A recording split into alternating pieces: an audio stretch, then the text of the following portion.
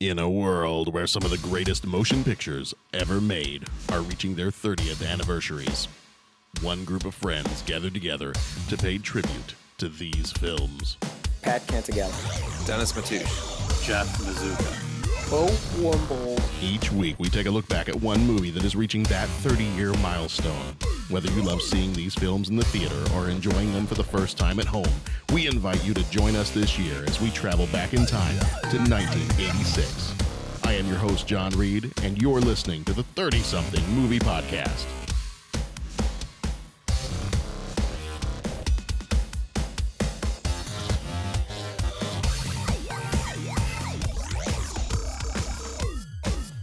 All right, welcome to another episode of the 30-something Movie Podcast. We are on episode number 55, the Big 55. This episode will be coming to you on Wednesday, February 24th. This is probably going to be one of the most explosive episodes of the podcast so far, or at least the movie that we're viewing is probably one of the most explosive. This one had more bodies flying through the air than a Cirque du Soleil show. If it was like a Cirque du Soleil of death, then that was this movie. That would be, yes. Death and motorcycles and airplanes and RPGs and Chuck Norris. Dudes falling out of airplanes. And Lee Marvin looking like he's about to die, which he did not too long after this movie. I didn't realize he was horribly sick while they were making this movie. Like horribly sick, like had the flu, or horribly sick, like worse than the flu. He had like some kind of abdominal infection or something while they were making this movie. So that's why he didn't have a whole lot of action. I mean, he was older anyway, but right. He didn't have a whole lot of action in the movie because they said he was very like sick with abdominal pain and all kinds of stuff the whole movie. So Ouch. that's not all I'm cool. gonna say that one. All right. Well, speaking of abdominal pain, we do tend to spoil the events of every movie we talk about. I don't know how that fits in, but it might make you sick to your. I mean, it might make you sick to your stomach if we tell you something you don't want to hear. So, This movie might make you sick to your stomach. We don't know. this movie, depending on your opinions, sure, this movie might make you sick to your stomach. But we do tend to spoil the events of the movies we talk about. So if you have not seen it yet, you may want to watch the movie first. If you don't care about being spoiled, we might be able to give you some reasons you should go watch it, or let you know whether you should save some time and go do something else like, I don't know, take up knitting. Basket weaving. That'd be a good one, too. Yeah. One thing we wanted to ask real quick, if you would head over right now to iTunes and leave us a review, we would appreciate it. If you could just do that real quick, it'd just take a few seconds, or wherever you get your podcasts. I mean, we get most of our subscriptions, I think, through iTunes, but we have a lot of other listeners coming from other places. So if you wouldn't mind, we would like to get some of those reviews up, and we'd like to move on up in the iTunes rankings. I don't know where we're at right now, but there's a lot of other shows way ahead of us. So, but those are big name people with lots and lots of money, and I'm just a big guy with not a lot of money. So, Hey man, we're grassroots. we are grassroots. We're like whatever's below the grassroots. We're the bedrock. We're the bedrock. We're the stuff that fertilizes the grass. That's right. We are. Yeah, I'm not going to take that any further. All right. Let's leave that there. So, but again, we're doing this because we love it, but we'd also like to hear from you and like to hear, if there's something else you'd like us to be covering on the show, if there are movies that we've missed, if there's a type of movie you'd like to see that we haven't really covered yet, let us know. If there's things that we're doing that you love, let us know.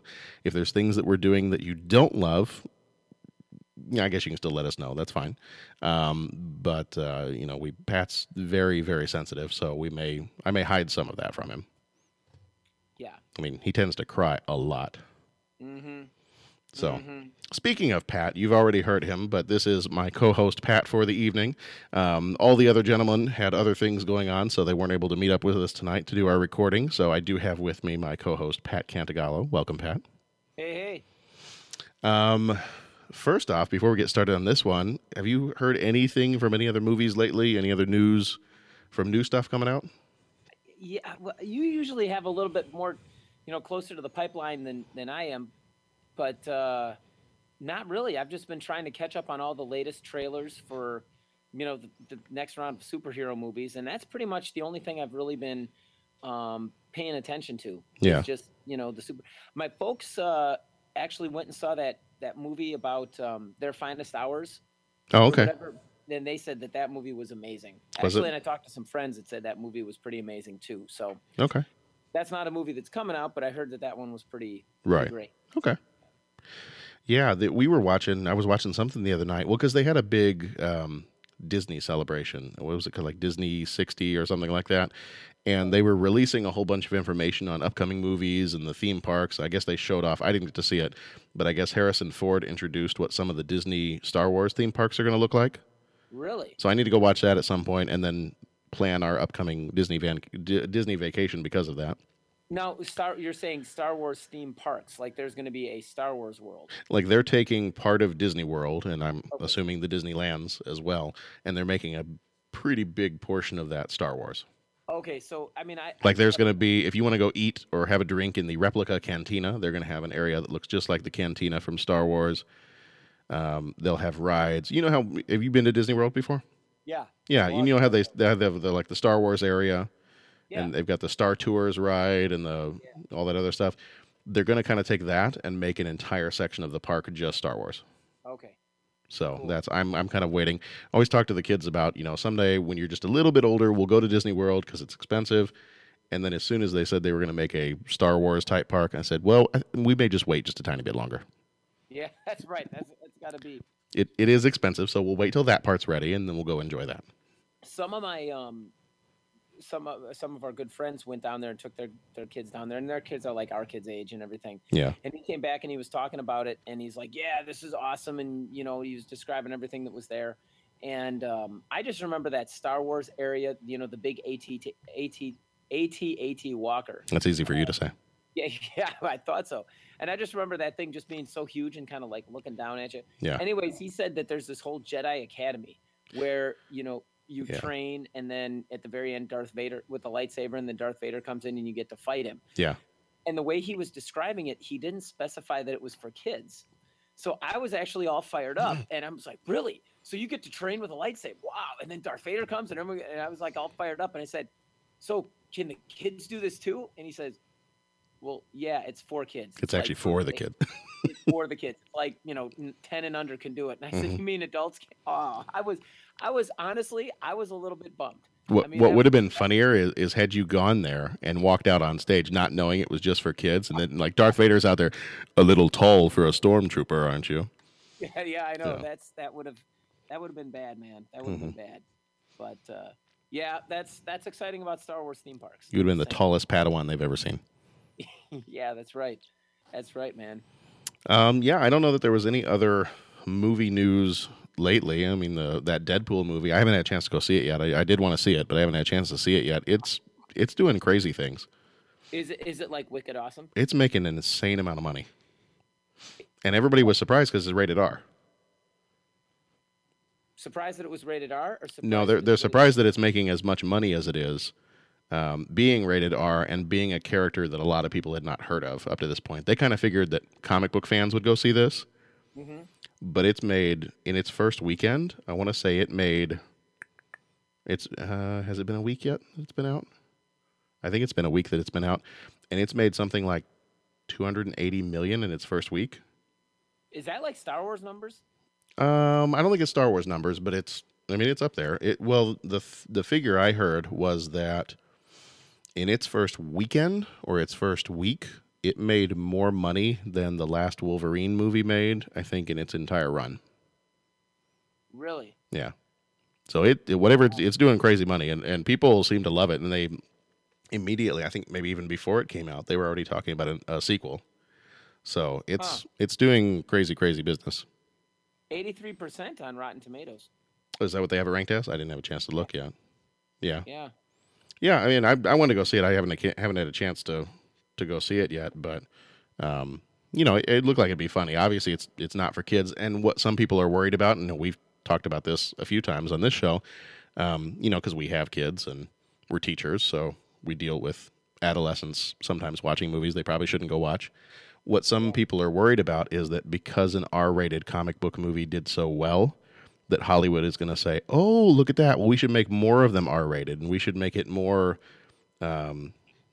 More profanity and more obscene jokes and more violence. And so some people, I guess, are a little worried about it, saying if the Hollywood executives see that this movie did that well, that they may take upcoming comic book movies and say, well, let's add more of that stuff to X-Men, or let's add more of that stuff to these other movies, because that's what people want to see. Yeah. So, Yeah, that would be unfortunate. That would be unfortunate. It'd be unfortunate to see the bubble burst. And I mean, like I said, I mean, I'm the last person to be offended by foul language, and I'm the last person to be offended by violence in movies. But you know, I don't know. I'm going to reserve my judgment and see how far over the top they go, because I mean, Right. it's what they're packing in the PG-13 movies already is so close to R-rated violence that right. I mean, they're kind of pushing the limit there anyway. So, yeah, and I mean, I tend to look at these things holistically and just kind of go with okay, that feels like an R-rated movie. That feels like it, but it seems like there's specific things, like, you know, when some of these movies that we do here. Oh, this movie would have been rated R if they would have kept this scene or that scene or this one part. This is the reason that this movie was made rated R. And I tend to look at it and say, okay, well, how about the gratuitous amounts of people getting blown away? And how Right. about, you know, I mean, we were talking about that movie Arrow. That's a TV show. right. And I got to be honest, some of the stuff happening in there, I can't quite say that that's not what you wouldn't see in an R-rated movie. Right.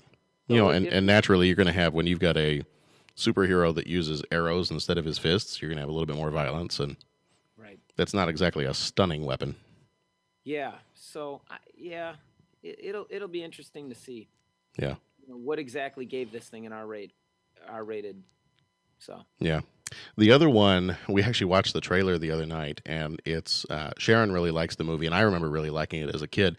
Have you seen the trailer for the new, or did you ever see the original Pete's Dragon? you know what? Maybe, and if I did see it, then, you know, it was a long time ago. Yeah, So, it was the one with the live action people. I forget what year it was. It might have been 1980 or even earlier than that. I'll try to look it up real fast. But it was the one that had the cartoon. It was a Disney movie, and it had the cartoon dragon, but the live action people. Actually came Okay. out, I think it came out the same year as Star Wars, 1977. I think I've seen that. Yeah. Yeah, an orphan boy and his magical dragon. Let's see. Orphan boy and his magical dragon come to town with his abusive adoptive parents in pursuit. Okay. I think I have seen that. There's like a whole scene with a, what was it? They're in a lighthouse, and they've got to get the light going back on, and so they're trying to get the dragon to blow fire into the Yeah. into the lighthouse to get the lighthouse turned back on. Yeah, and actually, a couple of the people that were in, or at least Shelley Winters, who was in this movie, and Delta Force, was also in Pete's Dragon. Okay. And there's a few other people too, like some fairly well-known people. Helen Reddy was a singer. Mickey Rooney was in there. Red Buttons. A whole bunch of other people. But yeah, it was.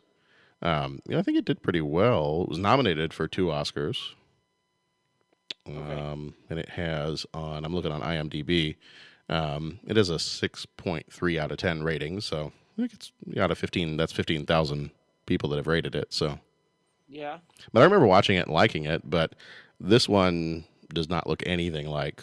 It's got Robert Redford, Bryce Dallas Howard, the woman who was in Jurassic World. Okay. And I don't recognize the kid, but the dragon it's all very CG and much bigger than it was in the original movie, and it looks actually, when the movie starts off, I thought it was going to be a trailer for what's the new one, Jungle Book, that's coming out. Okay.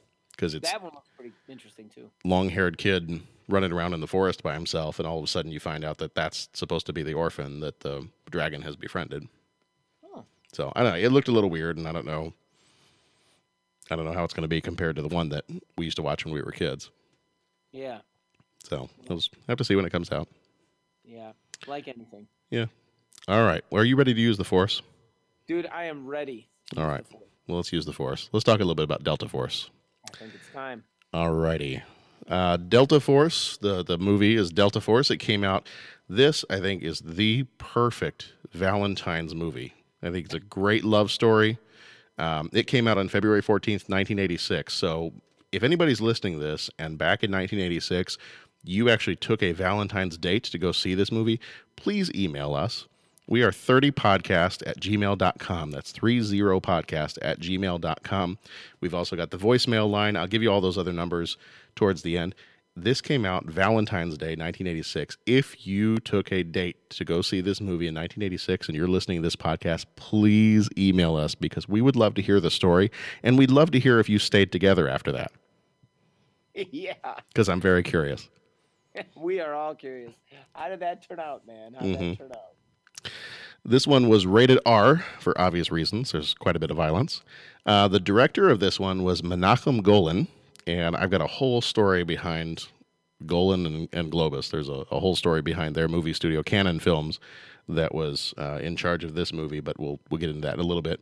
Menachem Golan, who died in 2014, he directed the movie The Apple, which I would love to try to explain at some point, but we'll wait a little bit, and I'll see if I can look up the description for that, because I can't. If I try to do it in my own words, I wouldn't be able to do it justice. It is... What I understand of that movie is it's very messed up. So he also directed Over the Top, the classic arm wrestling movie. It may be the only arm wrestling movie. I can't think of any others. The producers for this one were his friend Yoram Globus and Menachem Golan. And so Golan and Globus, who started off in Israel together, they had their company, Golan Globus Films. And they ended up in the 80s coming and buying Cannon Films and kind of taking that over and turning it into like this powerhouse studio that just shoveled out these B movies left and right. They were kind of known for making, 5 to 10 times as many movies as anybody else. So if you look at these guys' credits through all the movies they did throughout the 80s, most directors, most producers, you're looking at over the course of a decade, they did maybe somewhere between 10, 40 movies, something like that. I mean, 40 if they were really raking them out like 4 a year. These guys were doing upwards of like 12 movies a year. They were absolutely insane. And that's why a lot of the movies were not all that great, but they are a lot of the movies. There are several movies that we will cover on this podcast because they're during the 80s and they're just kind of crazy. So these two guys together produced several films. I will list off a few, and you'll recognize some of them. Breakin', okay, see the breakdancing movie. Breakin' 2, Electric Boogaloo. Cobra, which we will be covering this year. Invaders from Mars, which we will be also covering this year. Superman 4, The Quest for Peace. And Masters of the Universe, among many other movies. They also did the Death Wish movies. If there was a movie in the 80s that had Chuck Norris or Charles Bronson, that was probably their movie. So that's what they did. The writers for this one were James Bruner, who did Invasion USA and Delta Force 2, The Colombian Connection. And Menachem Golan, who also wrote The Apple and Delta Force 2, The Colombian Connection, among many other things. Music for this one, this kind of surprised me. I could hear it a little bit when I was listening to it, but it kind of surprised me because it seemed like it was the same thing repeated over and over and over again. It was Alan Silvestri, who did the Back to the Future trilogy, Flight of the Navigator, Predator 1 and 2, Who Framed Roger Rabbit, Forrest Gump, Captain America, The Avengers. A lot of that other music that just seems so awesome. And in this one, it's like, when you hear it for the first time, it's like, oh, that's kind of a cool theme. It's almost like a Rocky theme. But then it's the same thing repeated throughout the entire 2-hour movie. So I don't know how I feel about that. We can talk about that in a little bit. Budget for this one was $9 million, and the box office, that's why this is such a patriotic movie. The box office for this one was $17.76 million. 1776. God bless America. I'm trying to think now. $9 million is a lot of money. Yeah. But as far as making movies, is $9 million a lot of money? Because it seems like No. all the other, and maybe we were just talking about modern movies, but like, how much did Name Another movie cost? And $9 million just seems to be a little bit of a drop in the bucket. That's what these guys were known for. Yeah, I was gonna say. So as soon as you say that, that's like, holy Christmas! Yeah. $9 million bucks. We'll let me read the cast and we'll listen to the trailer audio, and then we'll come back and after that we'll come back and I'll talk a little bit about Cannon Films and kind of what they were famous for. It explains why some of the movies that got made when we were kids sucked really bad. But we'll get there in just a second. So Chuck Norris played Major Scott McCoy. He was also in The Way of the Dragon, Missing in Action, in which he retroactively won the Vietnam War, The Delta Force, Walker, Texas Ranger, and The Expendables 2. Lee Marvin, who died in 1987, was Colonel Nick Alexander. Actually, this was his last movie before he passed away. He was in M Squad, The Man Who Shot Liberty Valance, The Dirty Dozen, and The Big Red One. Martin Balsam died in 1996. He was Ben Kaplan. He was in 12 Angry Men, Psycho, Breakfast at Tiffany's, and Tora, Tora, Tora. Joey Bishop, the comedian, died in 2007. So a lot of people in this movie are dead. And a lot of people that didn't die in the movie are now dead. Because there were a lot of people in this movie that died, but these people all died later in real life. Joey Bishop played Harry Goldman. He was in the original Ocean's 11 in 1960 and the host of The Joey Bishop Show. Robert Forster. He's like Joey Bishop, the Rat Packer. Yeah, Rat Pack, yeah. Robert Forster, who we went last week from talking about a movie where you had C. Thomas Howell in blackface, and this time we had Robert Forster in brownface playing Abdul. Nobody mentions that one. He was in Jackie Brown, Mulholland Drive, Lucky Number 11, and he was also in the TV show Heroes. You have Lainey Kazan, who played Sylvia Goldman. She was in Beaches, My Big Fat Greek Wedding, and Pixels. George Kennedy was Father O'Malley. He was in Cool Hand Luke, the Naked Gun trilogy, and the TV show Dallas. Hannah, I'm going to mess up this name, Hannah Shigula played Ingrid. She was kind of like the head flight attendant, the German flight attendant. She was very well known in German film. So she was a big German actress, so a lot of her movies we wouldn't necessarily be aware of, but she was in some movies, one called Katzelmacher, another one called The Marriage of Maria Braun, another one called Dead Again. Bo Svensson, who played the airline captain Roger Campbell, was in the original Inglourious Basterds in 1978, Heartbreak Ridge, Kill Bill Volume 2, and the newer Inglourious Basterds. Shelley Winters, who died in 2006, played Edie Kaplan. She was in A Place in the Sun, The Night of the Hunter, Lolita, Alfie, Diary of Anne Frank, and Pete's Dragon. David Menachem was Mustafa. He was also in Iron Eagle and a movie called Night Terrors. And then a couple of people that were uncredited in this one. Kevin Dillon, the brother of Matt Dillon, was a Delta Force member that was uncredited. He was in Platoon, The Doors, and the TV show Entourage. And Liam Neeson was a Delta Force member who was uncredited in the movie. I don't even probably need to list what he was in, but he was in Schindler's List, Star Wars Episode 1, The Phantom Menace, Batman Begins, Taken, the Lego Movie, and pretty much every other action movie that's ever been made in the last 10 to 15 years. Critics for this one gave it a whopping 20%. The audience gave it a 49%.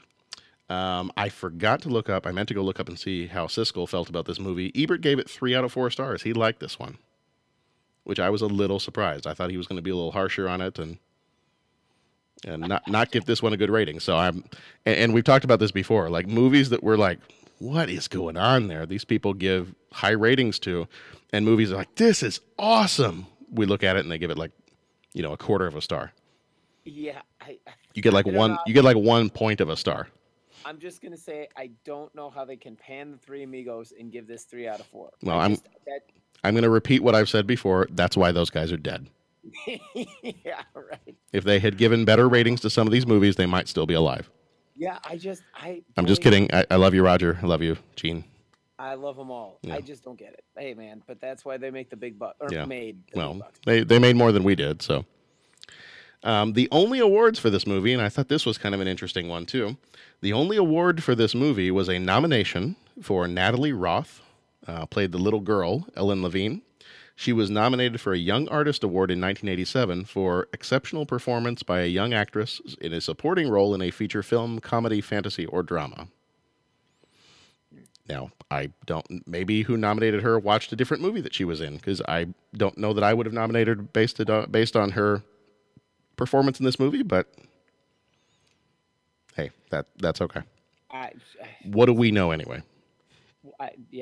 I'm speechless. Yeah. I'm just going to sit over here and be speechless on my corner of the podcast here. Okay, that'll work well in an audio medium. I think that's it. All right.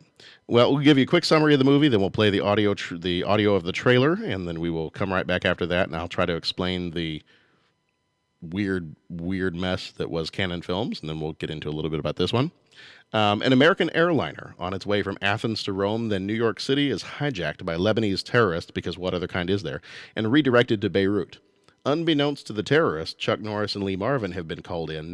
Not their characters. Actually, Chuck Norris and Lee Marvin have been called in with their team of Delta Force operatives to retake the plane and rescue the hostages. So let's take a little listen to the Delta Force movie trailer, and then we'll be back right after that.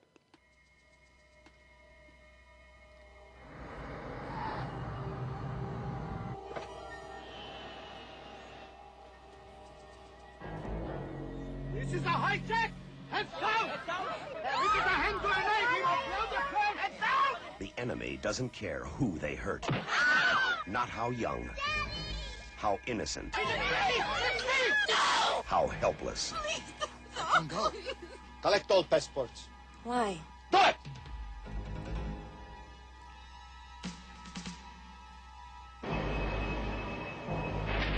Strangers, They're making a mistake. united by the threat of death, There's only 2 of them! And there's so many of us! find the courage You take one of us, you gotta take us all. to defy their captors. I won't do it! It's a new age of terror that requires a new breed of warrior. 1 minute to showtime. We're members of Delta Force and we're here to take you home. America's elite anti-terrorist commandos. Committed to destroy the enemies of freedom. Because the stakes are more than pride. Sleep tight, sucker. More than honor. Move it! More than justice. American! I want to negotiate! Do you hear me, American? Loud and clear. Because they're fighting to save American lives. The Delta Force, starring Chuck Norris and Lee Marvin. America's new heroes. The Delta Force.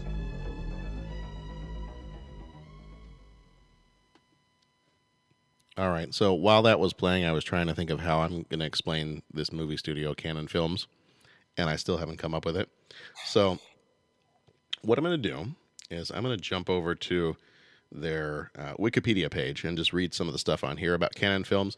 Now, if you want to know more about this movie studio and help explain the gaggle of movies that came out in the 80s that were almost exactly like this movie, like lots of action, somehow miraculously very famous people, but really horribly written movies, and like why I feel like the 80s is so filled with like these B movies that came out, and we'll see a lot of them as we go through the next few years, and you will have seen a lot more if we had covered them like early on in the 80s.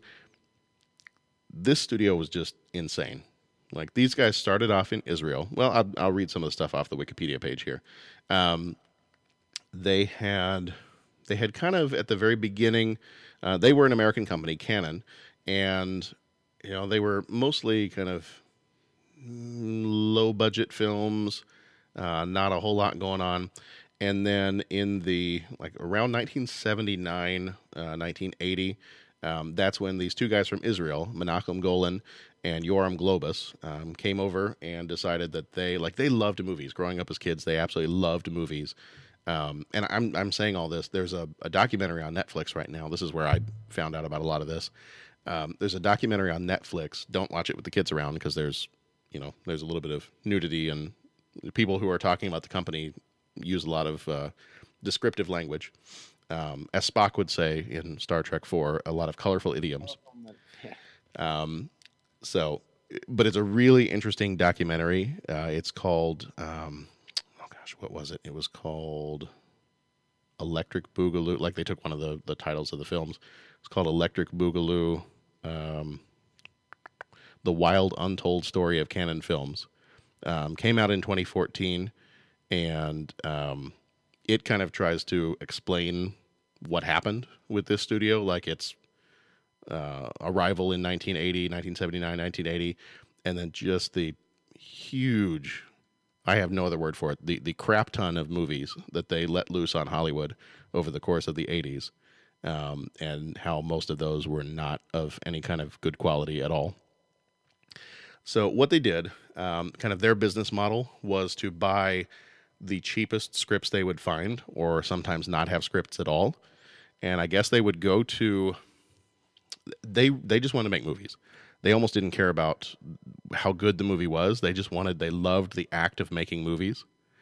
So a lot of times, apparently what they would do is they would go to trade shows and they would go to these, these festivals and things like that. And they would meet up with these distributors and they would say, oh, we've got this great movie that we want to sell to you. And the guy's like, okay, well, tell us about these movies. And he would just make stuff up on the spot. Or he would have, like, before he'd go to these shows, he would go to, like, their PR department and he'd be like, make me a poster that has Sylvester Stallone on the front, and we're going to call the movie Over the Top. And they're like, okay, what's the movie about? No, just put Sylvester Stallone on the front, make him have big muscles, and then put the title Over the Top on the bottom of it. And they're like, okay. And then I don't know if that's what they did for Over the Top. I'm just using that kind of as an example. Then he'd go to these shows and show them the poster. It's like, yeah, we got Sylvester Stallone, and he's going to do this movie. And they're like, well, what's it about? It's about this guy, and he's a trucker, and he's like really good at arm wrestling, and he's got this move that he like moves his hand over the top of the other guy's hand, and then that's his signature move that he ends up winning all the time with, and they would just make stories up as they went along. They had no script at all. So then after these shows, when they had sold the distribution rights to these movies, they would then go back and they would be like, okay, we need to now make this movie because we told them we have a movie with Sylvester Stallone or we have a movie with Charles Bronson. So sit down and write up a script. You've got 6 days. And the writers would be like, what? They're like, yeah, just make something up. Like, what did you tell them the movie was about? Well, I think I told them this, and this. So throw that in the script and that's what we'll give them. So, yeah. And yeah. And that's how movies are made. Right, and that's how movies are made, especially by these guys. So a kind of a quick list of some of the ones that they did. The Death Wish movies, Death Wish sequels. I don't think they did the first one. At one point in time, one of the jokes, or it's not really a joke, they actually did this, but one of the things they mentioned in that documentary was at one point in time when they had signed Chuck Norris and Charles Bronson, they used to take scripts and they would make 2 piles, and they were both the piles for the different Chucks. Mm-hmm. And they would pull out scripts and they'd be like, this script for this movie, and he's like, Chuck Norris. And it's like, this script for this movie, Chuck Bronson. Okay, what about this one? Chuck Norris, Chuck Bronson, and they would just pick which Chuck it was going to go to. So that's why Chuck Norris was such a big figure in a lot of these movies, and most other movie studios, Chuck Norris is not an actor. He's not a great actor. So most other studios are not going to give him a chance. I think this is the only reason why somebody like him was able to be in so many movies during the 80s. They did, Delta Force, obviously the Delta Force sequels, Invasion USA, Exterminator 2, Breakin' 2, Electric Boogaloo, Last American Virgin, what else did they do? Hercules, what else? King Solomon's Mines, Cobra, American Ninja, Missing in Action. What else? Missing in Action 2, a lot of different sequels. And then ultimately they ended up doing, they tried to buy the rights to a whole bunch of different like comic books and other stuff. They had bought the rights to He-Man. They had bought the rights to, they ended up getting the rights to Superman, so they made Superman 4. And that kind of, when you watch, I think Superman 4 in particular, a lot of people will cite that one as being a really good example of how they made movies. Have you watched Superman 4 recently? Not recently, no. Okay. If you go back and watch that, it's a really horribly put together movie. Mm-hmm. Like there are scenes, you can tell that they maybe shot one scene of Superman flying through the air, and every time Superman flies through the air, they reuse the exact same scene, and it's blatantly obvious. Yeah. And so that was just kind of their thing. They were all about saving money. They were all about, and so that's why, even though I have a little bit of a criticism on the music in this one, I'm like, it's Alan Silvestri, and I like so much of his other music, but it just sounds like the same thing over and over and over again. I would almost take a guess and say they probably had him write like one piece of music, and they're like, it's good, just use it through the whole thing. That would be my guess, knowing what I've found out about these guys. Yeah, or I mean, it could be. I mean, the thing is too, we tend to look at and I'm going to kind of borrow Jeff's point when he was talking about James Earl Jones and Soul Man. We tend to look at Alan Silvestri as, man, this is Alan Silvestri. Look at all the stuff he's done. He's a great, right. He can write his own ticket. Back in the day, he might have just been like trying to make money, and he'll write for what? You want me to write a commercial? I'll write a commercial. You want me to write this, weird one-off movie? You want me to do indie projects? You want me, I'll do whatever. And he might have gotten hired to do this, and then seen it it could have been he saw it for what it was worth, and it was like, yeah, okay, this isn't what. Totally. This one could have just been a paycheck. Yeah, and it could have been just like, okay, here's the theme, bam, done. Yeah. How much? Great. Okay. Because I look at that and I'm like, the year before this, he did Back to the Future. Yeah. And I love the Back to the Future score. I mean, that I can listen to that over and over and over again, and I'd be a happy camper. And then you get to this one, and I'm not saying there's anything wrong with the music. It just when the movie continues on for its 2-hour trek, it's the same theme that is run over and over and over again. I know. Yeah. It's not even a complete theme. It's like just that one little right. Thing right. kind of it's like one little motive, that just keeps which seems totally to me in watching the movie, and I haven't even got to like talking about some of the background stuff and all that, but on this music thing, I'm watching the movie, and as I'm watching the movie, I'm going, you know what? This music does not fit what's happening on screen.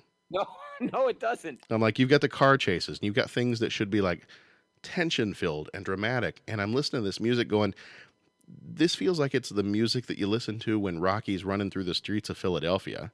Like it sounds like it's meant to be inspiring, but I feel like right now with these car chases and the explosions that there should be tension. So I don't feel like what the mood of the music is evoking is what is happening on screen. So I kind of consciously notice that, and most times I don't feel like I do notice that, but that kind of took me out of those chase scenes a little bit. I'm like, this music's a little too upbeat for a chase scene with terrorists, and yeah. All right. Well, I got a little bit of background on this one. The beginning of the movie. So this movie, the events of this movie are based on several different, very loosely based on several different historical events. The beginning of the movie is supposed to be based on Operation Eagle Claw, which was the failed attempt to rescue 52 American hostages at the U.S. Embassy in Tehran in April 1980. The rest of the movie is loosely based on the hijacking of TWA Flight 847 in June of 1985. The hostage rescue and the siege at the Beirut airport at the end of the movie were based on the 1976 Israeli Defense Force Operation Entebbe, which took place in Uganda. All scenes in the movie were shot in Israel. The airport scenes for Athens, Beirut, Algiers, and Tel Aviv were all filmed at Ben Gurion International Airport in Israel. Much like Iron Eagle, planes used in the film were on loan from Israel due to the same restrictions that the U.S. Air Force placed on Iron Eagle. They said, we're not going to have anything to do with a movie in which it shows the hijacking or theft of an aircraft. So we will not loan you any planes. We will not let you purchase any. We're not going to have anything to do with you. The music, we were talking about the music, that music would ultimately be used by ABC Sports as their intro music for their Indianapolis 500 and Brickyard 400 broadcasts from, I think it was 1989 until like late 90s, maybe. I think that's what it was. You're a car guy, so do you remember hearing that music when the Indianapolis 500 would come on? I seem to remember that, or something very similar to it, or I'll go back and watch like a little retro video or something, and I'll remember this. I'll remember that music.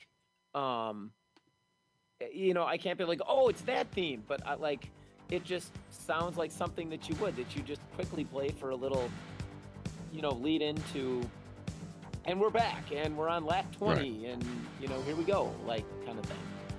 And he's making a left turn.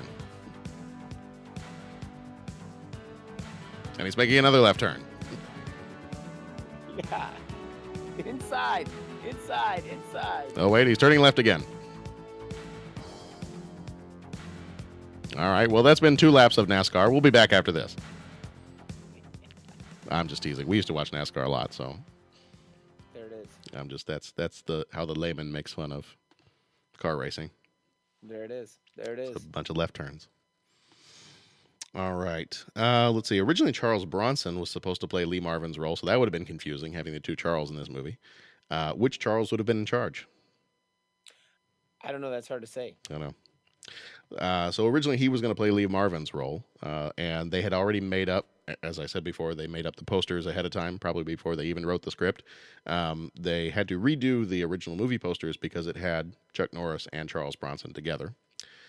Eric Norris, a NASCAR driver and Chuck Norris's son, is one of the U.S. Navy divers that's taken hostage at the beginning of the movie. Those 3 guys that are wearing their Hawaiian shirts. Mm-hmm. One of those is supposed to be Chuck Norris's son.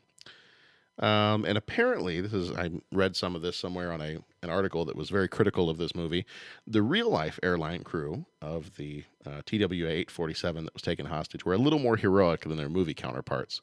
The head flight attendant in this one, when she's asked to take the passports and to pick out who the Jewish names are, and she says she won't do it because she's German, and that would kind of it's against her philosophy. And apparently, even though she goes ahead and does it anyway, apparently the real life flight attendant, her name was, I had this written down somewhere. Well, maybe I didn't. I thought I had it written down somewhere. But the real life flight attendant, she took the passports and she either hid them or she tore them up or something, and so saved some time and didn't allow the terrorists to find them. So she actually saved some people's lives by stalling and making it so that they couldn't find out who some of the Jewish people were on the flight.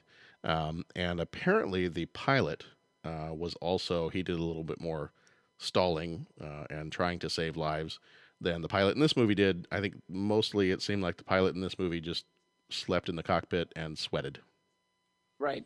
So, all right. So to start off with, we've been talking for a while now, but to get our discussion going, what were some of the things that you liked about this? We'll start with likes first. So likes, like a favorite scene, favorite quote. What did you like about this movie? Well, okay, I'm just going to say, as far as what did I like about this movie, anything with the motorcycle. I mean, all the bike stuff. I kind of figured that. Yeah, as cheesy as the rockets launching off the motorcycle, which I want to get machine guns and rockets on my motorcycle. I'm just saying that'd be pretty cool. But yeah, I think those were probably the parts about, the parts of the movie that I loved. And to get a little bit wider in scope, I am pretty fascinated with the Delta Force. I mean, the real life, as much as you can find out about Delta Force and that. And so I think the idea of a movie about it is pretty cool. Especially, some of the things that they did try and base this on are real life incidents. And I find that fascinating. But again, this really other than a passing nod to, historical incidents that this movie featured, this bears a little resemblance to what the Delta Force is in real life. So, I mean, really, like I said, yeah, really, really. I'm shocked. So I can't say that, the way they executed the movie was, I really like that. But the general concept, doing something about Delta Force, I find fascinating. As far as the movie specifically, I like the motorcycle stuff. Okay. Did you have other than motorcycle stuff, did you have a favorite scene?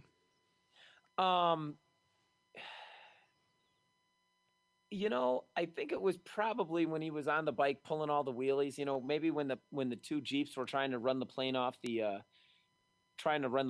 the runway, and he comes up and like wheelies in between them, and then, shoots the machine gunners off with the guns and then blows them all up with the rockets out the back of the motorcycle. That probably was my favorite scene. Okay. I actually enjoyed. The other scenes were just kind of so ridiculously bad that you had to enjoy them. Right. So, but I'd say, yeah, that would be my favorite scene. and then the stuff I liked about the movie. Okay. Did you have a favorite quote? Well, it's got to be the one that I don't want to steal your thunder, but sleep tight, suckers. Mhm. I mean, that's got to be the. And then we already said before we started recording, we're like, that's what we're going to say to our kids the next time we put them in bed. Yeah. Sleep that's tight, exactly sucker. right. So, anyways, yeah, I'd say that would be my favorite quote, unless anything else, deliciously bad comes up. That's Mhm. just like, oh. Well, there's man, not. I feel like there's not a whole lot that's quotable until you get to the second half of the movie, right. and then once they let Chuck Norris off his leash, Yeah. and he can go do his one-man army thing, then you start to get like the little one-liners and the, and we were talking. Well, let me do our my likes first before we get into dislikes or criticisms or things like that. We were talking earlier that we thought this movie was a tad too long. Yeah. But we'll talk about that in a second. So my likes, I thought this movie was fun. If I was going to compare it to something like Iron Eagle, which is a very similar movie, just in the air instead of on motorcycles, I definitely like this one more than Iron Eagle. This is just one of those movies that you gotta, and this is probably what my my one sentence summary that we'll give it at the end. This is probably what mine will be. Switch off your brain, and just, if you want to watch stuff blow up, if you've had a tough day at work and you want to watch stuff blow up, go watch this movie. And don't go for the story. Don't even necessarily go for characters and things like that. Just if you want to see stuff blow up, go watch this movie. Right. Favorite scenes. Let's see. Probably the scenes where I was having the most fun with it is the exact same stuff you brought up. Is like every time. Now, see, I saw the rockets on the front of the motorcycle. The moment he comes flying through the air and a rocket flies out the back of the motorcycle, then I'm just sitting there going, okay, did not. Well, and the villains didn't either, but did not see that one coming. Yeah. He's flying through the air, and all of a sudden something flies out the back, and a huge explosion. I'm like, okay, I thought it was kind of a cool motorcycle before, but yeah, now that there's rockets that fly out the back, that's even cooler. Yeah. And the fact that he pulled that move twice, I think there was twice that he like flew through the air and fired something out the back of the motorcycle to blow something up. And was able to target those guys dead eye. I mean, there was no missing. It was just, Right. And the whole scene where he's riding the motorcycle through all the Jeeps and everything else is never scratched once. I mean, he is Chuck Norris, but to get to the airplane so that he can grab onto the rope and climb on in, I thought that was, but you get to see from the very beginning of the movie that Chuck Norris is the one guy that will run into danger as opposed to running away from danger. So right. Well, it's like that's those his skits, character. Like the all the Chuck Norris quotes and all that. The it was fun to kind of watch a movie that really built that that helped build that tradition. I was going to ask that. I didn't so questions I sent ahead of time for you guys to look at. I didn't include that in there, but I was going to ask, what is your favorite Chuck Norris-ism? Oh, man. When the boogeyman goes to bed, he checks under. When the boogeyman goes to sleep, he looks under his bed for Chuck Norris. Nice.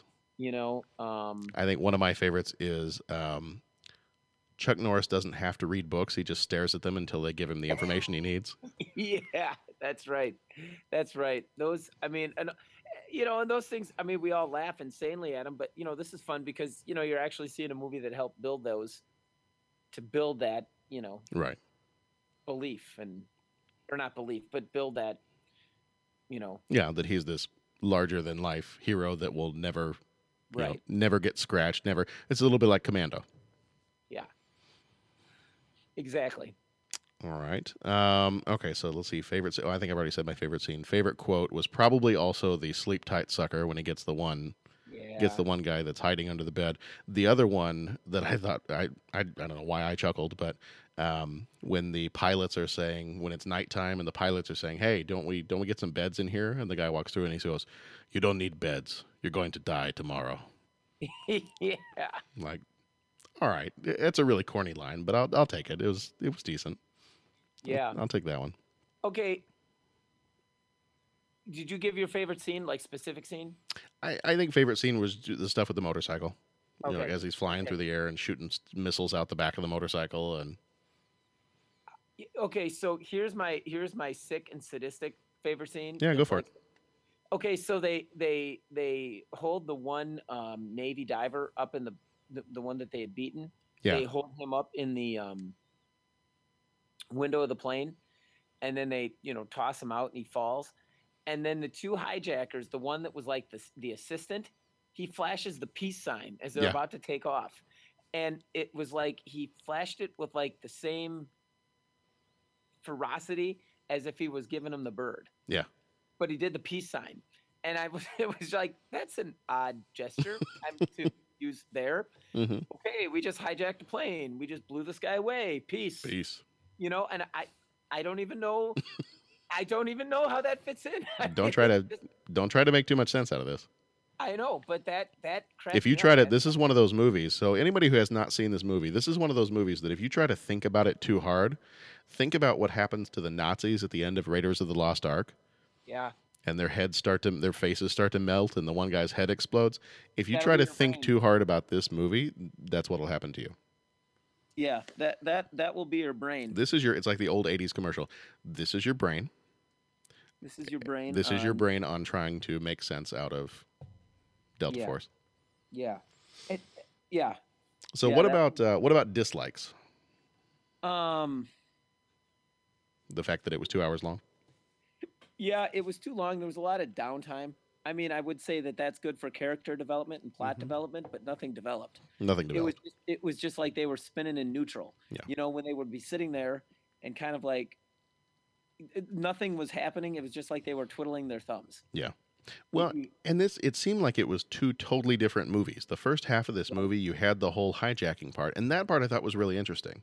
The hijacking, where the hijackers come on the plane, and it's the two guys, and their whole tactic on, men go to the windows and women in the aisle seats, and and then they start going through the passports because they realize that there are Jewish people on the plane and they want to separate them out as well, and just the whole process that they go through of hijacking this plane. And I'm watching that part and I'm going, okay, well, this is kind of interesting. And then you've got the terrorists who, he'll grab the Cabbage Patch doll for the little girl and he'll tell a story about his daughter, or you've got the guy that gets the pillows for the pregnant woman. And I'm like, okay, this is really different. Like, we're actually making the terrorists, we're humanizing them. Mm-hmm. And then that doesn't go anywhere because by the end of the movie, they're still just, bodies to be shot up by Chuck Norris.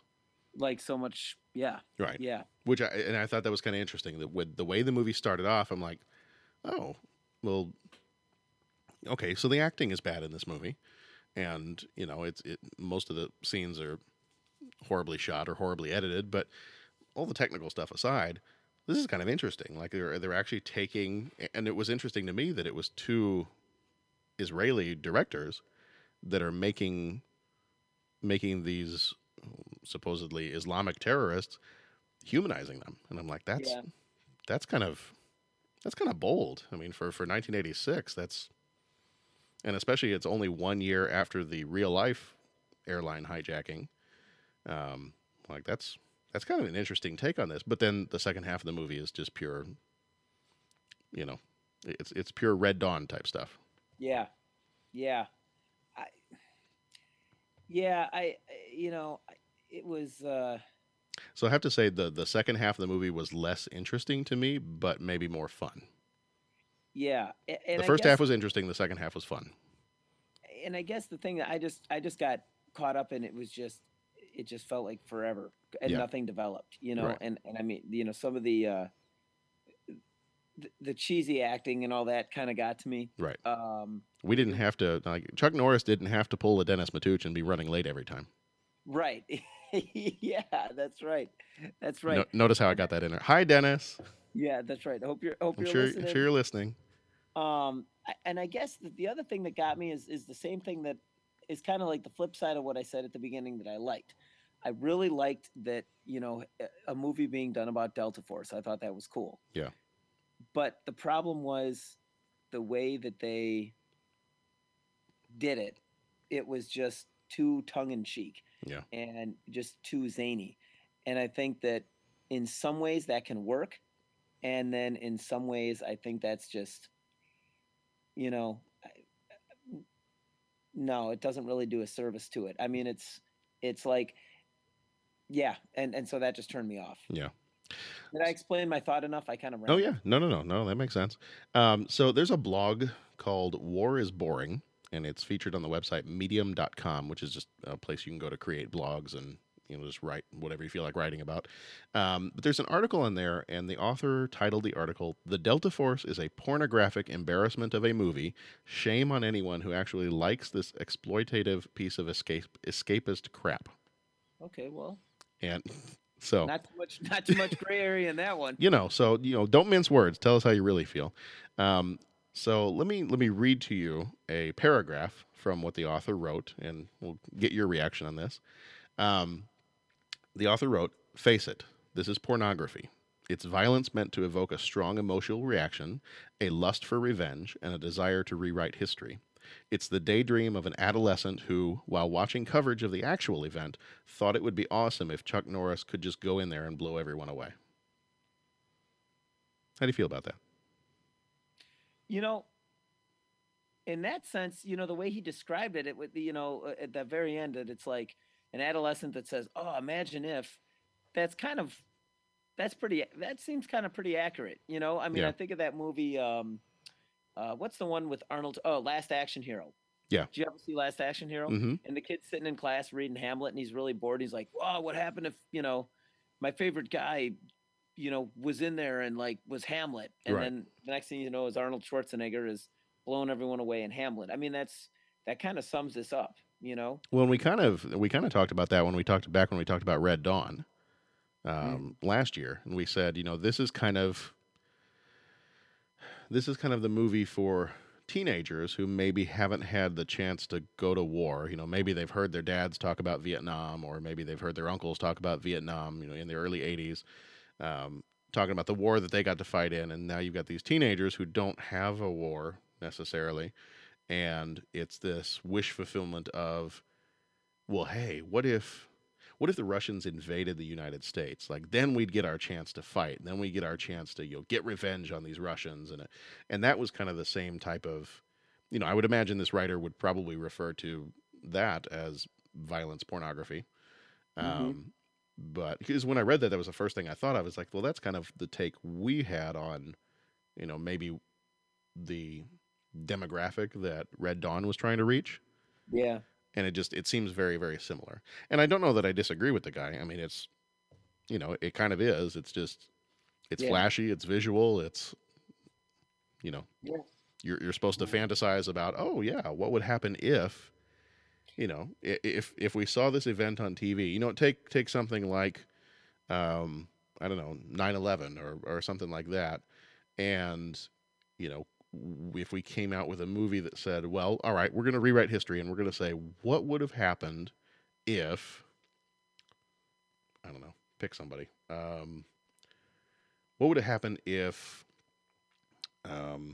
Gerard Butler, well, I only picked that because he was in the Olympus Has Fallen and London Is Falling. And, what if Gerard Butler was there in one of the airplanes that was headed towards the Twin Towers? Would it have changed everything? And let's see him beat up the terrorists before they could crash into the building. And, Right. It's that kind of thing. Right. And I mean, and that's okay. I just, I watch it. Hey, I'm glad I saw it. I don't know that I'd watch it again. If it was on, maybe I'd throw it on. But it's just like, okay, well, how come, am I being hypocritical because I loved Commando so much? And you see, I think this one is too true to life. And as soon as it starts being based on actual events, and Jeff and I were talking about this the other day, as soon as a movie purports to be based on actual events or something, I immediately start holding it to another standard. Yeah.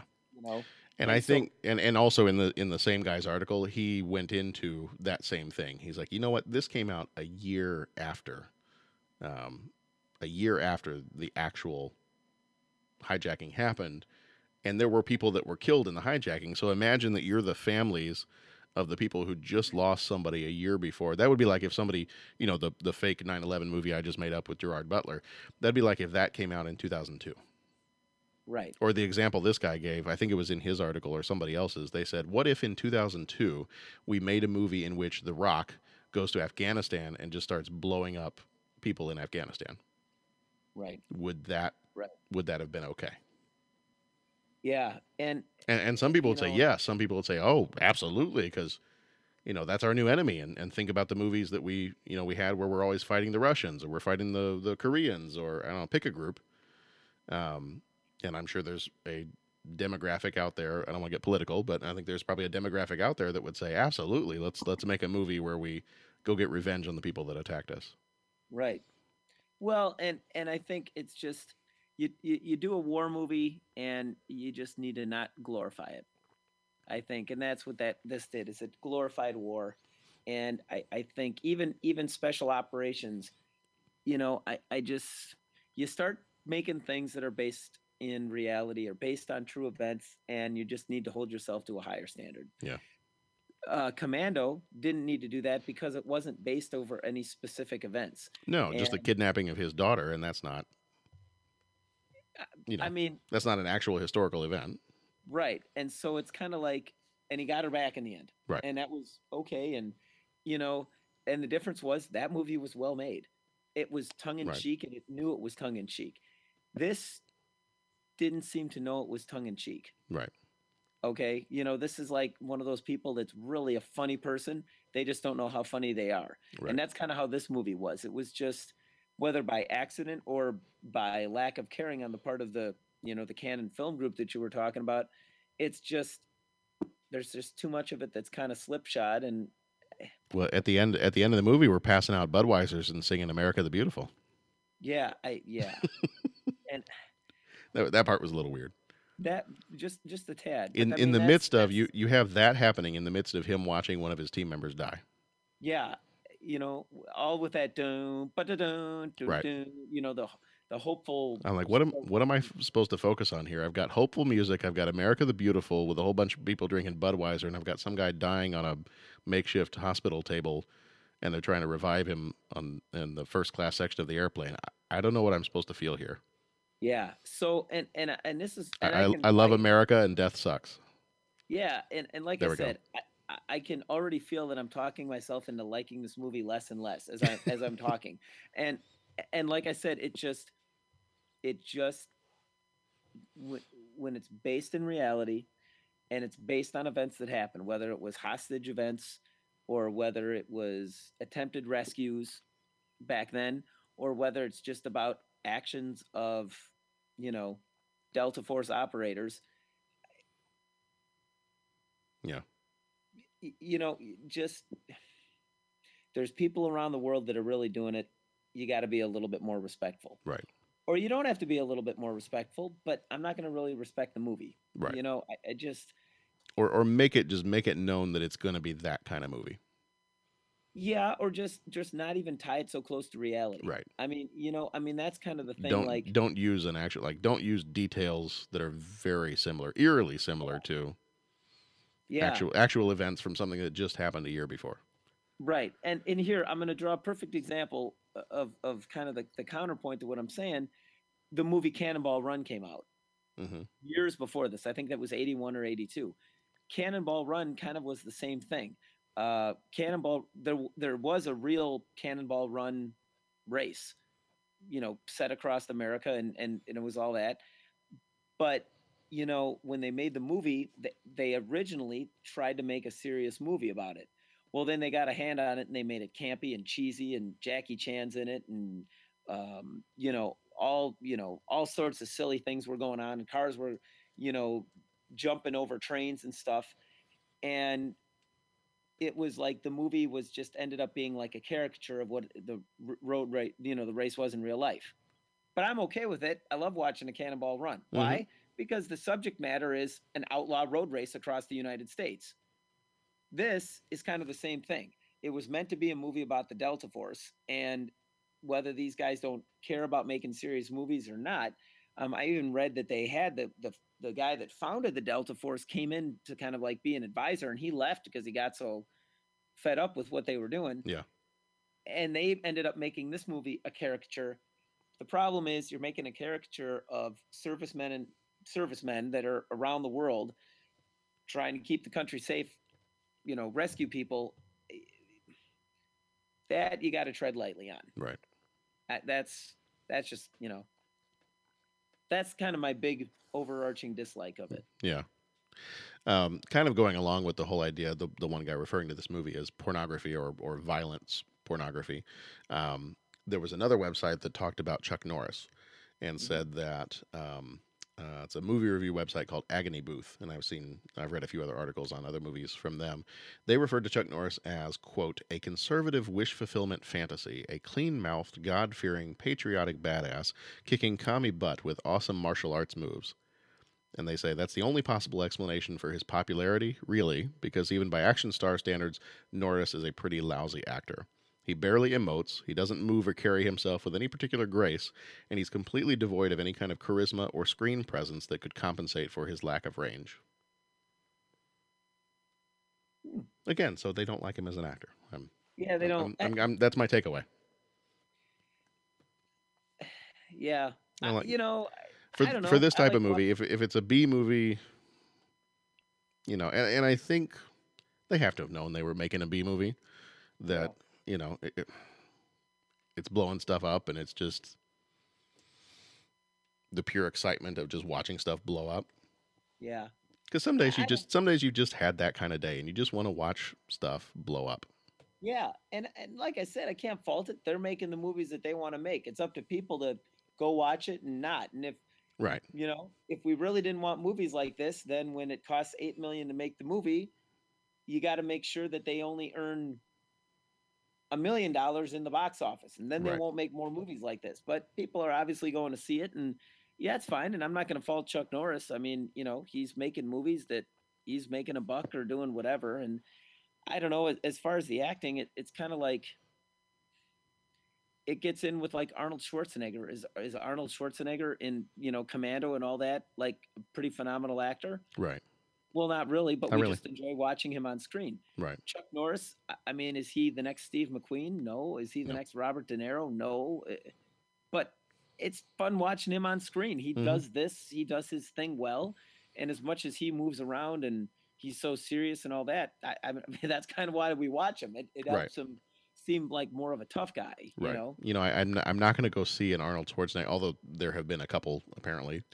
I'm not going to go watch an Arnold Schwarzenegger movie for its dramatic appeal. Right.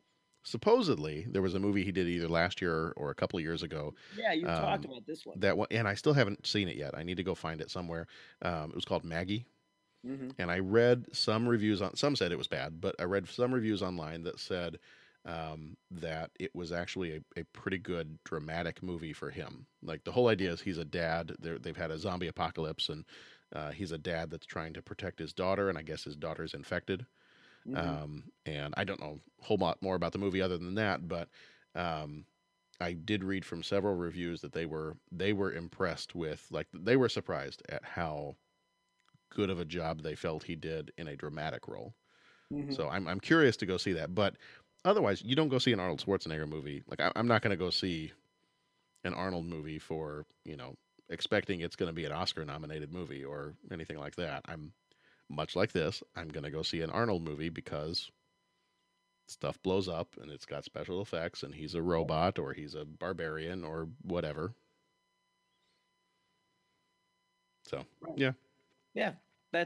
So it's okay to, okay, then just say you don't like Chuck Norris. Right. I mean, that's kind of it. I talk about movies with my mom, and my mom will just sum this, before she'll get into like lambasting a movie or just doing whatever, she'll just say, I don't think that movie was made for my demographic. Right.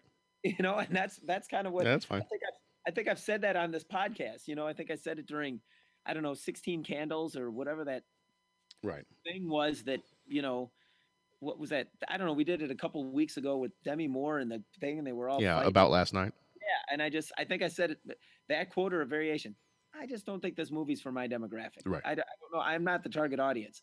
If you don't like it, just don't go see Chuck Norris movies. Right. And like I said, this would be great. I think this movie was made for my demographic. Now, if they took About Last Night and had Chuck Norris helping solve their relationship problems, would you watch that? Does he get his motorcycle? Sure. Yes. Okay. There's a whole chase scene on Lower Wacker. Yeah, that's I'm fine with that, man. Okay. I'm All fine right. with Well, that. we will redo. There's already been a remake of About Last Night, but we will we'll find a way to do a remake of About Last Night, and we'll Yeah. throw Chuck Norris in there. What are we on, like the 18th remake of Spider-Man in the last year? I think we can. We could have Chuck Norris play Spider-Man. That's fine. That would be. I'd be okay with that. It's fine with me. All right. So what would be? So let's boil this down to what would be our one sentence if somebody said, "Hey, I went to the store the other day and I found a copy of Delta Force in the middle of the parking lot, and the DVD was in pristine condition. Should I take it home and watch it?" I don't know why I had to come up with that elaborate of a story, but that's how they found the There's movie. Only one movie, Right. on this desert island that you can watch. Yep, there was I was stranded on this desert island, and magically there was a generator that powered a TV and a DVD player, and the only DVD was Delta Force. Should I watch it? Yeah, man, it's only 2 hours of your life. I mean, 2 hours. It should have been an hour and a half, but sure, it's only. Yeah. So what's your one sentence? If you like action movies, check it out, but don't expect too much. Okay. It's probably going to be mine too. For my one sentence for this one would be, it's an interesting two movies that are split, that are like mashed up into one. The first half is interesting in its take on a hostage crisis. The second half is pure glorified violence and explosions, and that's it. This is beyond my one sentence, but I would then be curious to see, probably not written by the same people, but I would be curious to see a movie that then takes the first half of that and continues it on to its inevitable conclusion. Like, not turn it into an action movie, but focus in on, like, to me, that was the more interesting part of the first half, was the actual hijackers and like what was going on with them. Because the moment he started to tell a story about his daughter as the terrorist, I'm like, well, it's very different for a mid 80s B movie action thriller type thing. So that would be my thing. As I would say, the first half of this movie is very interesting and has an interesting take on a hostage crisis. The second half is pure action, blow 'em up, Chuck Norris shooting missiles out of the tailpipe of his motorcycle. Right. So. Yeah, I mean, it would be, and there's plenty of source material out there. I mean, you could show the attempted rescue of the hostages in Iran. I mean, you could show the hostage rescue that happened in the 85. You could show when the Israelis got what was it, Uganda? They got the plane. Mm-hmm, yeah. I think there was, potentially there was the one, and I want to say it was the German GSG-9 team that, stormed another plane, and maybe 80s or 90s or something, and they stormed a plane and took that back. The other movie I never saw that I somehow related was that movie Munich. Yeah, I saw that. That was pretty good. And now that was how the Israeli commandos chased down those guys, right? Yeah. Now, the only thing I've heard, and I haven't done the research myself, but I heard that in the movie it shows these guys as kind of having remorse for what they did, and towards the end it kind of. I think so. I mean, I saw the movie once when it came out in theater, so I don't recall, but that seems right. And the little bit of research that I've heard is that really wasn't reality. These guys really didn't have much of a remorse. It was, I don't know. Yeah. And I mean, this whole thing could be used to, ask deeper questions of, what motivates this in our society? How can we prevent this from happening? As opposed to just, it's exciting to see these incredibly highly trained commandos that, put their lives on the line to make other people, free and all this kind of thing. But, you could get into some deeper questions and say, well, what should we be doing differently as a society, if anything, and it's just, like I said, it's just taking this topic matter. You can't make a slipshod action movie about it. You gotta stretch it out a little bit further. You got to get a little bit further away from reality if you want us just to kind of go to fantasy land with machine guns. Yeah. All right, last thing I'll say, my last point that I'll say, and then we'll wrap it up here. But what was with people like licking rings in this movie? Dude, I don't know, but that got me too.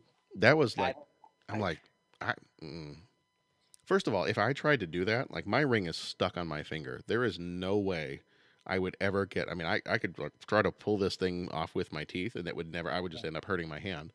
But I'm like, these people, every time they take a ring off, they have to do it with their teeth, and even the ring of the grenade, and then like they're putting the ring back in the person's mouth, and I'm like, there's this weird like ring mouth thing going on, and Yeah, I don't get it. You know, I don't think I have. I don't know. I don't think I have enough of a degree in Freudian psychology to really know what's going on here. Yeah, and the whole pulling a pin out of a grenade with your teeth, I think that's a little bit of Hollywood too. Mm-hmm. I don't know. I've never thrown a grenade, Well, so what do I know? It's why terrorists always have bad teeth. Yeah, that's right. So, all right. Well, that's probably going to do it for us here tonight. I was going to pull up real quick. Let me jump in here really fast and see if I can pull this up here.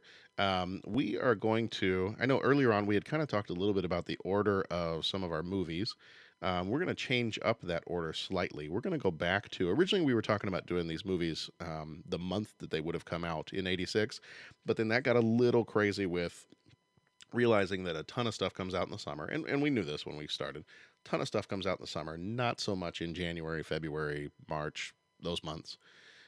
So what we're going to do is we're actually going to go back to kind of a running theme for each month, and I'll run through those now, and then we'll go ahead and do our wrap-up stuff here. But so what we've kind of decided to run with as our theme is coming up next in March. Our theme is going to be reliving our childhood, and that'll be our movies coming up for that are going to be Space Camp, Flight of the Navigator, Transformers the movie. Hold on. Are you getting choked up? Yep, Are you having a moment? I'm having a moment. Okay. An American Tail, which might even have a moment with that one too. That's going to be kind of a rough end of the month, is to do Transformers and American Tail. Yeah. And we might actually have to record that in the same night because we're all teachers and we got spring break coming up and we won't be around that week. Dude, that's rough, man. That's going to be bring Kleenex, for us recording, bring Kleenex that night because bring Kleenex. I'm going to bring season 5 of Transformers when he comes back. Oh. Okay, that's what I'm going to bring. All right, I don't know. I don't know if the kids are old enough to watch that with me. So That's a lot, man. You know what I'm saying? Like, it's kind of intense. You think of what happened in Star Wars 7 just this year, and now we're gonna relive that. It's Optimus Prime and Han Solo. Mm-hmm. Jeez. Mm-hmm. All right, but we're gonna soldier on. We'll do it. We can do it. We'll do it for America. If Delta Force taught us anything, we'll do it for America. That's right. So, all right. So the end of March will be then Transformers the movie and American Tail, and then we're going to try to get a show in on Batman v Superman: Dawn of Justice, or as some people are calling it, Beavis Dodge for short. So we're going to try to do. That cracks me up. Because it's a ridiculously long movie title. So. Yeah. So we're going to try to get a show in for that one. And our recording date for that one is just a few days after the movie actually comes out. So who knows who's going to get to see it in time. And it's during our spring break anyway. So we're going to plan to record that day, and whoever can see it is going to see it. If it's me sitting here by myself, we'll do that. But that'll finish off the month of March for us, is Beavis Dodge. And then April is going to be our sci-fi movies. I am looking forward to these. Yes. April is going to be Short Circuit, Invaders from Mars. And I have, actually, for us doing the show, I have copies of both the 50s Invaders from Mars and the 86 Invaders from Mars, so we can watch both of them. Yes. Aliens with Sigourney Weaver. I am looking forward to that one. That is one of my favorite sci-fi action movies ever of all time, period. Yeah, man. That's got great music in it. I also like Alien 3, which Jason, who used to be on the show, Jason and I will debate this back and forth. I think that's a great movie, and I don't care what he says. It's a great movie. But there you go. End of April will be Star Trek 4, The Voyage Home. Awesome movie. Star Trek and whales. That's all. That's it. Kirk Star saves Trek, the whales, man. whales, Kirk and time saves travel. the whales. Star Trek, whales, and time travel. May is going to be our sports movies, and that is one of these is not necessarily a sport movie, but it's coming out that month, so we're going to throw it in there. Hoosiers, The Karate Kid Part 2, Captain America: Civil War, not a sport movie, but I guess Athletic, and it's a gladiator match between Iron Man and Captain America, so we can, it's close enough. There's teams. Yep. Team Iron Man and Team Stark and Team Rogers. Yeah. Mr. Rogers. There it is. Will if Captain America gets older, will they call him Mr. Rogers? Possibly. Okay. Why not? All right. Well, I mean, yeah. Okay. And then finishing off May will be The Color of Money. June takes us into our comedy movies. We're going to do Police Academy 3, Howard the Duck, Crocodile Dundee, and The Money Pit. July will be our fantasy movies, The Golden Child, Big Trouble in Little China, Highlander, and Legend. That's awesome. Looking forward to those two. Yes. I actually watched, because it's on Netflix, I watched Big Trouble in Little China again last year. That's a fun movie. I like that movie. It's a great movie. Yeah. August is going to be our school movies. August is a month with 5 Wednesdays, so we'll have 5 movies in that one. Ferris Bueller's Day Off, Back to School, Wildcats, One Crazy Summer, and River's Edge. Okay. Real quick, if anybody's listening to this, there is coming up in, I think, May. I'll have to look it up and see. Ferris Fest is coming up. And I saw that. It's going to be in my town, the town I live in, of Lake Forest. And they are doing, the tickets are kind of expensive, so I'm not going. But they are doing like an entire weekend where they're going to take people on tours to go to Wrigley Field and go to the actual seats they were sitting in to reenact the whole parade scene. They're going to go to the different locations. They have a model of his bedroom that's been built, and it's like an exact replica of the whole thing. They've got the red car from the movie.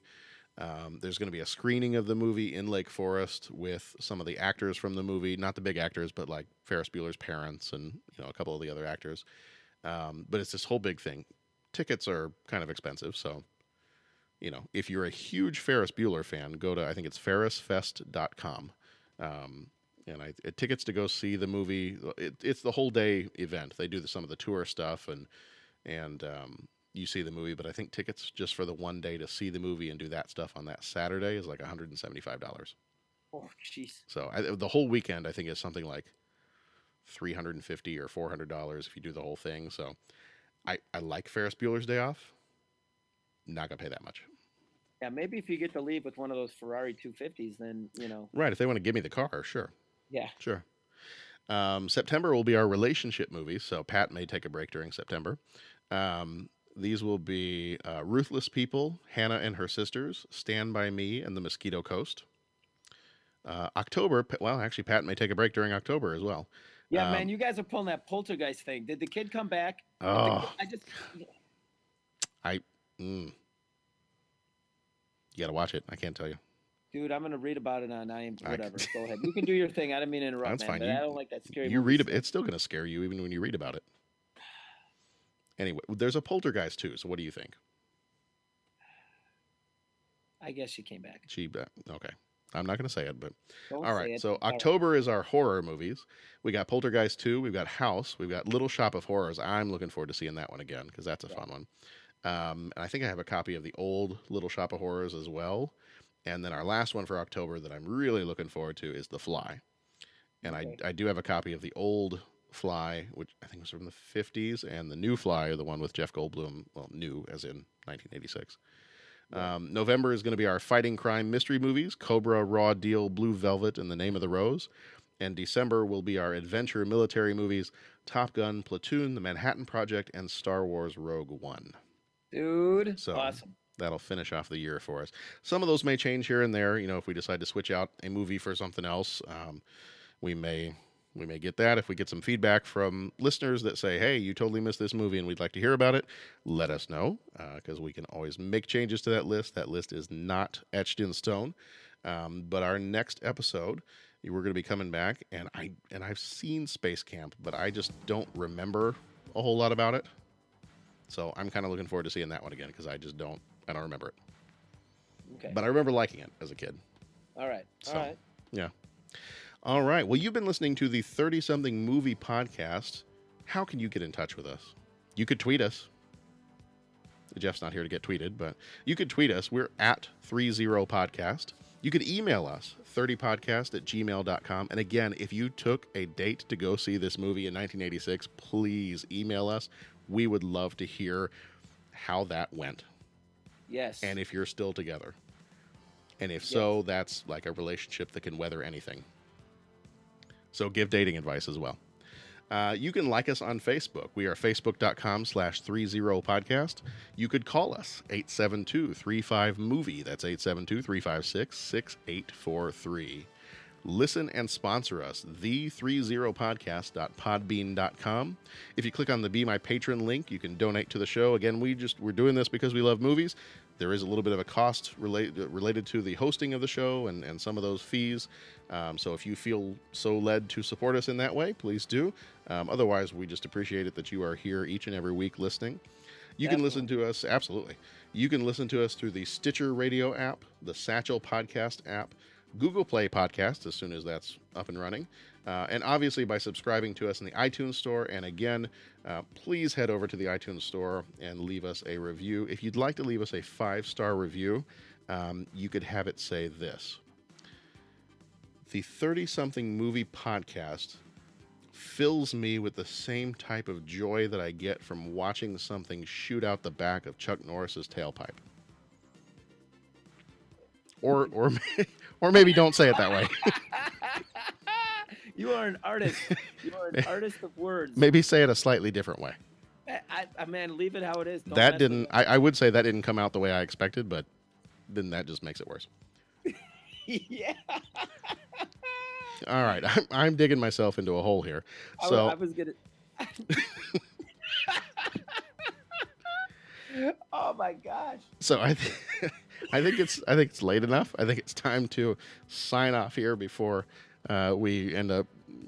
When we keep going until we get to the sequel of Delta Force, which something tells me we're probably not going to cover that one when it gets around to that one. I'm thinking no. Yeah. I'm thinking no. Yeah.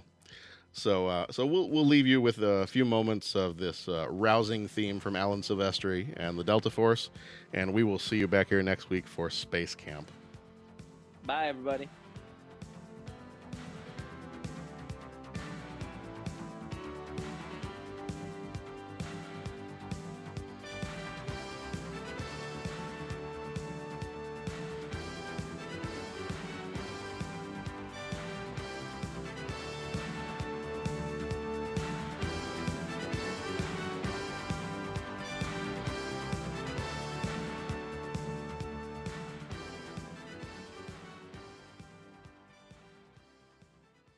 Sleep tight, sucker.